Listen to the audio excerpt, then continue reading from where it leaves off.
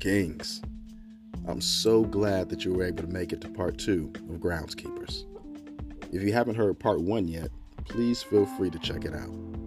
There, we discuss the different types of ground and their impacts on our lives. Today, we pick up where we left off as we'll finally delve into good ground.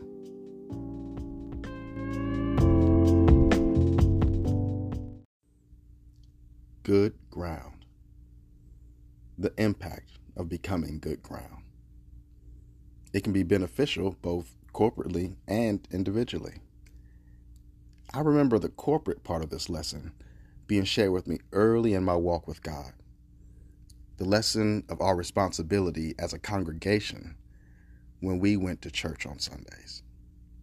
Until then, I'd primarily seen church as a place you just go to just to receive from God through the pastor, when really, his words weren't just to serve as inspiration, but also confirmation.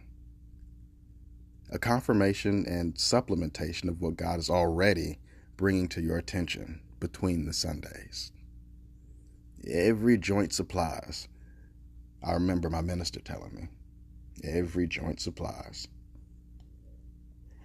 All to say that when we come to church, we come not just to receive, but to give. Not just the praise and worship singers, not just the pastor, not just the tithes, not just the offering.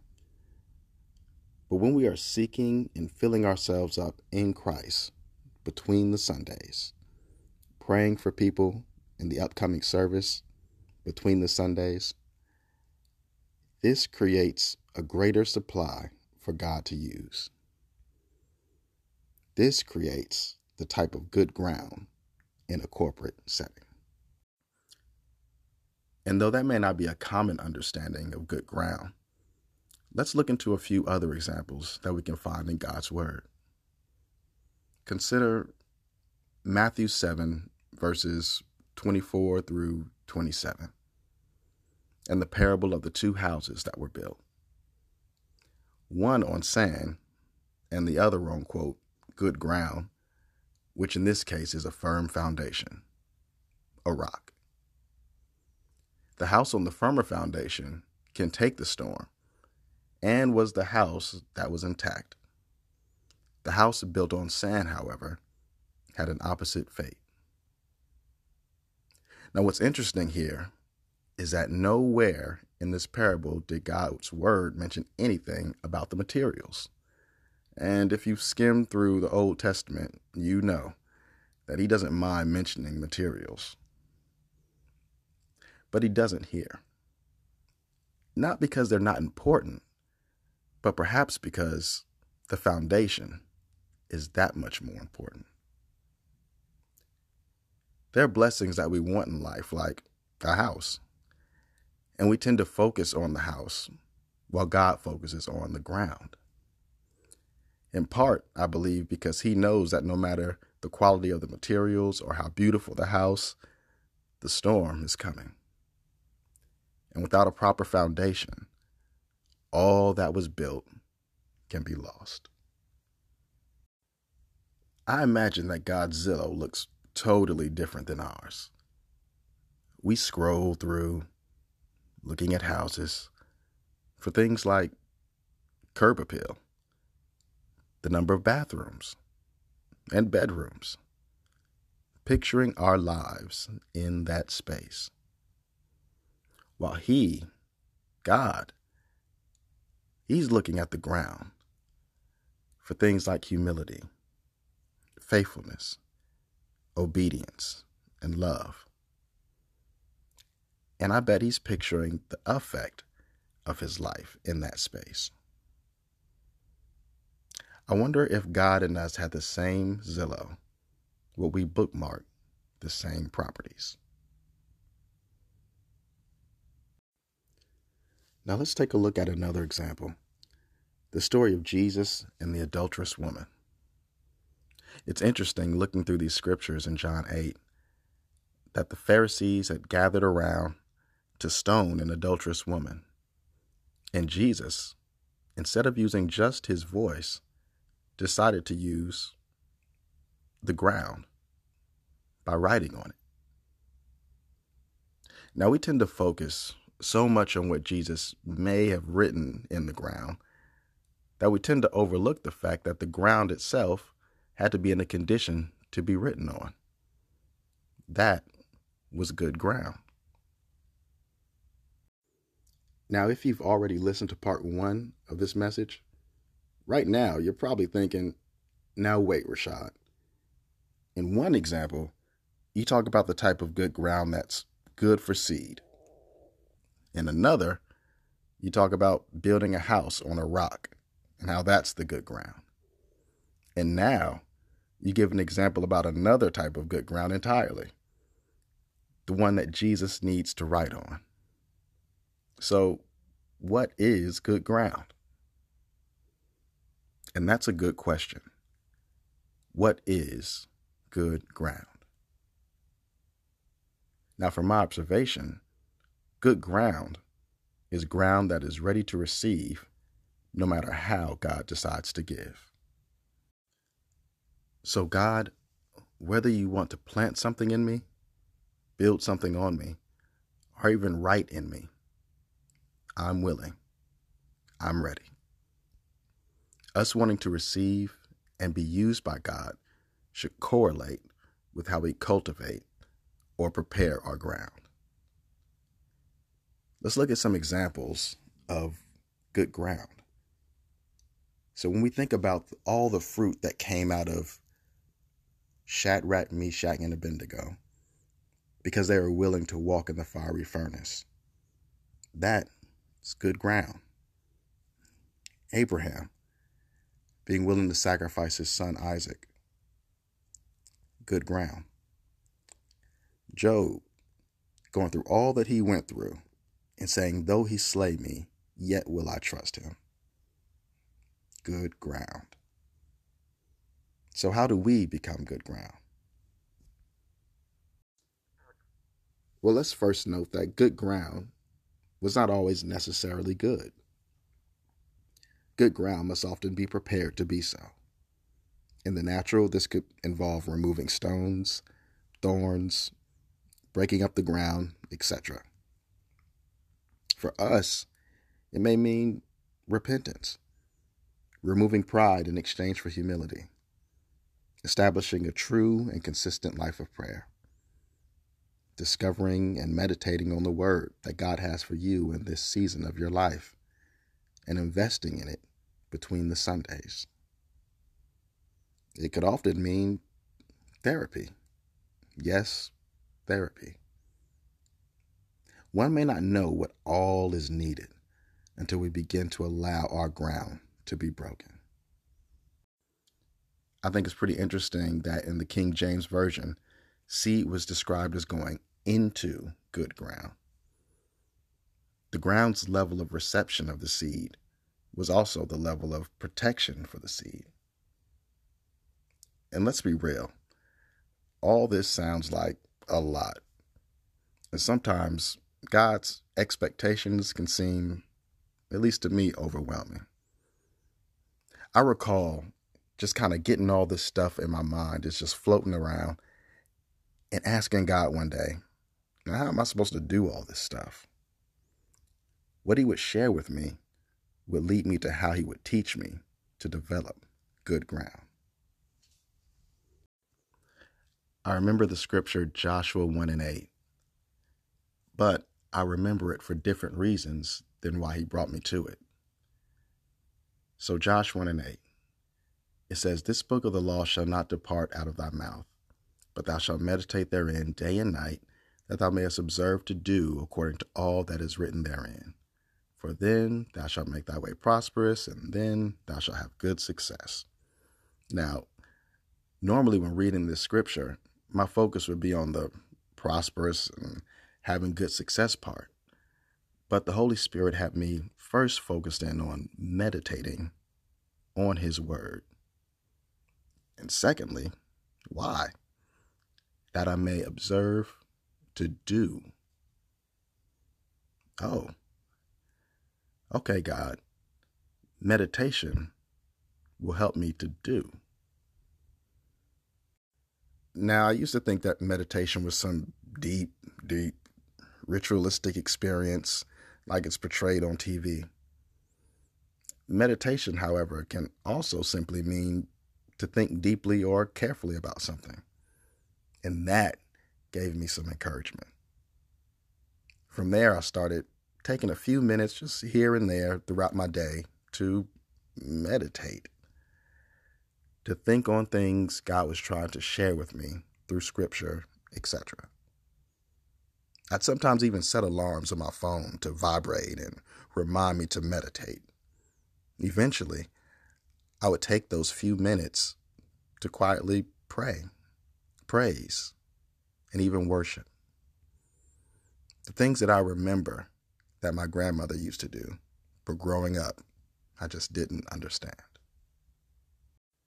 And meditating seemed to give God room to unpack the meaning of his teachings in ways that showed itself in my life. It's like I could hear God better. His existence was more tangible, more real. Knowing that I was going to be spending time with him later on at night also motivated adjustments in my conduct and thought life. But yes, so I started meditating. And I started meditating on scriptures about meditation. And while going over Joshua 1 and 8, I also began to notice something else about meditation. In this scripture, he says to do it day and night. Now, this seemed a little familiar from other scriptures that I've read on meditation, like Psalms 1 and 2. But his delight is in the law of the Lord, and in his law doth he meditate day and night. Also, Psalm 63, verses 1 and verse 6. O God, thou art my God. Early will I seek thee. My soul thirsts for thee, my flesh longs for thee, in the dry and thirsty land, where no water is. When I remember thee upon my bed, and meditate on thee in the night watches. Now, I'm not trying to be dogmatic about this and saying that this is how everybody has to do it. Not at all. But I did sense a pattern that I felt led for me, myself, to follow. And this helps me cultivate good ground in my life to this day. This also became the bookends of my day, with additional meditations sprinkled between. So at one end, I used to call it prayer time, and I guess it is, but it's kind of whatever God wants to do in that time. It's God time. And on the other end, at night, it's God time as well. Sometimes for a few minutes, and sometimes much longer. I decided not to leave that up to me, but to leave that up to him. But please, don't get me wrong. It wasn't always happily ever after. I still had problems with consistency. Sometimes I would slack on it and allow life, fatigue, and now with kids and etc. to affect my consistency. And when I did, there was no condemnation, but I could always tell the difference. I would call this the denial part of my day. Scriptures say that we must deny ourselves, pick up our cross daily, and follow him. This, to me, was part of that. But my consistency with seeking him day and night would still need work. God helped me with this through a vision, for lack of a better word. He had me visualize him, God himself, preparing himself to meet me, how we prepare ourselves to meet someone we're eager to see. I see him being excited about our appointment, making sure that everything is in order, making sure that he brings what he has for me to our meeting. He shows up at our meeting place, anticipating my arrival, and me not showing up. Now, how does that make him feel? My Lord, my Savior, my King, my friend, the one who's been there for me the most. How can I not be there when he has always been there for me? Now, there's no condemnation, but just the feeling of that moment has increased my consistency abundantly. Now, I told you all of that for a reason. It kind of reminds me of when I was in college playing basketball. Now, I wasn't on the basketball team. I wasn't that good, but the gym was right next to my dorm. And I remember a guy there who could shoot very well. And he would shoot and just shoot, like step across half court and just shoot. It was amazing. Couldn't dribble as well and anything like that. Wasn't a great passer. Matter of fact, he was just all about shooting. And I remember asking him one day, I said, "You shoot really well. Can you teach me how to do that? What did it take for you to get to that place?" And he invited me to a practice of his. It was just him going to the gym, and it was at night. And so get there at nighttime, turn on the gym lights. And I was like, "Okay, what are we about to do?" He said, "Well, I make 800 shots a day. So I got to make my 800 shots." I said, 800 shots a day. Oh my gosh, that's a lot of shots. And so we went through the practice, and he hit his and I tried to hit mine. And we did this time and time again for a little while. And over time, I got better and better and better. And better in ways that I wouldn't have gotten by myself, because I didn't have the point of reference of what it took to get to that place. I'm not saying I'm a great anything that we're talking about. But what I am saying is that I've learned to gain success in certain areas. I've learned to grow in certain areas. And if me sharing some of the details, some of the practical details of what I did can help you take it and customize it for yourself, maybe not 800 shots, but maybe it's something else, then I think that makes it all the worthwhile. Another thing I wanted us to get out of this example is the importance of repetition. Now being meditators, perhaps that would change the way that we go about doing certain things. Maybe now it'll make more sense for us to take notes when we're listening to sermons, to make sure that we get the DVD, tape, or the stream of some of these sermons and things that we're hearing from God, allowing God to further unpack the seed, to unpack the things that he's putting into us through these words. I know for me, myself, just considering how I was in school, I couldn't gain everything that I needed to gain from someone just telling me it from the front of a classroom. And even if I did have some takeaways, it wasn't really life-changing, because I couldn't remember, or I didn't revisit the things that were being taught. I didn't allow it to grow in me. In the marketing world, they understand this, the effect of repetition on human behavior. Some refer to it as the marketer's rule of 7, where they feel like they have to show you an advertisement 7 times before we'll move most people to action. Now that number slides a little bit here and there from study to study. But the point of it is that there is a sweet spot to where we can actually download information and it start to show in our lives. An interesting example of this is the definition of insanity. Now, right now, as of this recording, it's 2021. But a couple of years prior, the past couple of years, it's become a very, very popular statement to where people will say, if you ask them what the definition of insanity is, they'll say it's doing the same thing over and over and expecting different results.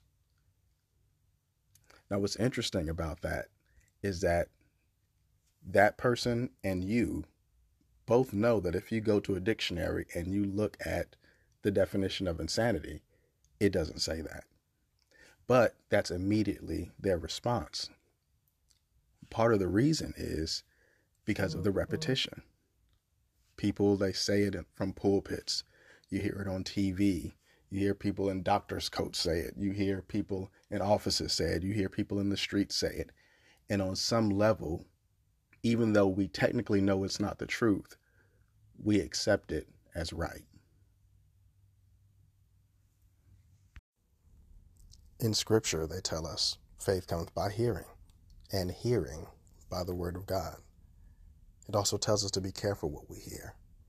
And yes, it even tells us to meditate day and night. So doing things more than once is not just psychological, but it's scriptural. Repetition is tending to the seed. And without getting too far into this, it's also improving the quality of the ground. So even when you consider Matthew 17, verse 29, where it talks about faith being the size of a mustard seed, what helps make something so small, like a mustard seed, become so effective is not just the seed itself, but it's also in the type of ground that you put it in. Because, let's face it, you can put that seed, that faith, in many other things like our own ability, our worldly wisdom, and not get nearly the same result in comparison as to placing that seed, that faith, in God. God is the ultimate good ground. And so in closing, if God has spoken anything to you in these episodes, just know that the enemy is already trying to take it away. Now that we're more aware of the seed and good ground, we can be more protective of it. Because good ground has a multiplying effect, some 30, 60, and even 100-fold. Guys, kings, good ground is dangerous. And to be so is our mission. Because when we are truly good ground, the enemy knows that he can't afford for God's word to even encounter us, not even if it's the size of a mustard seed.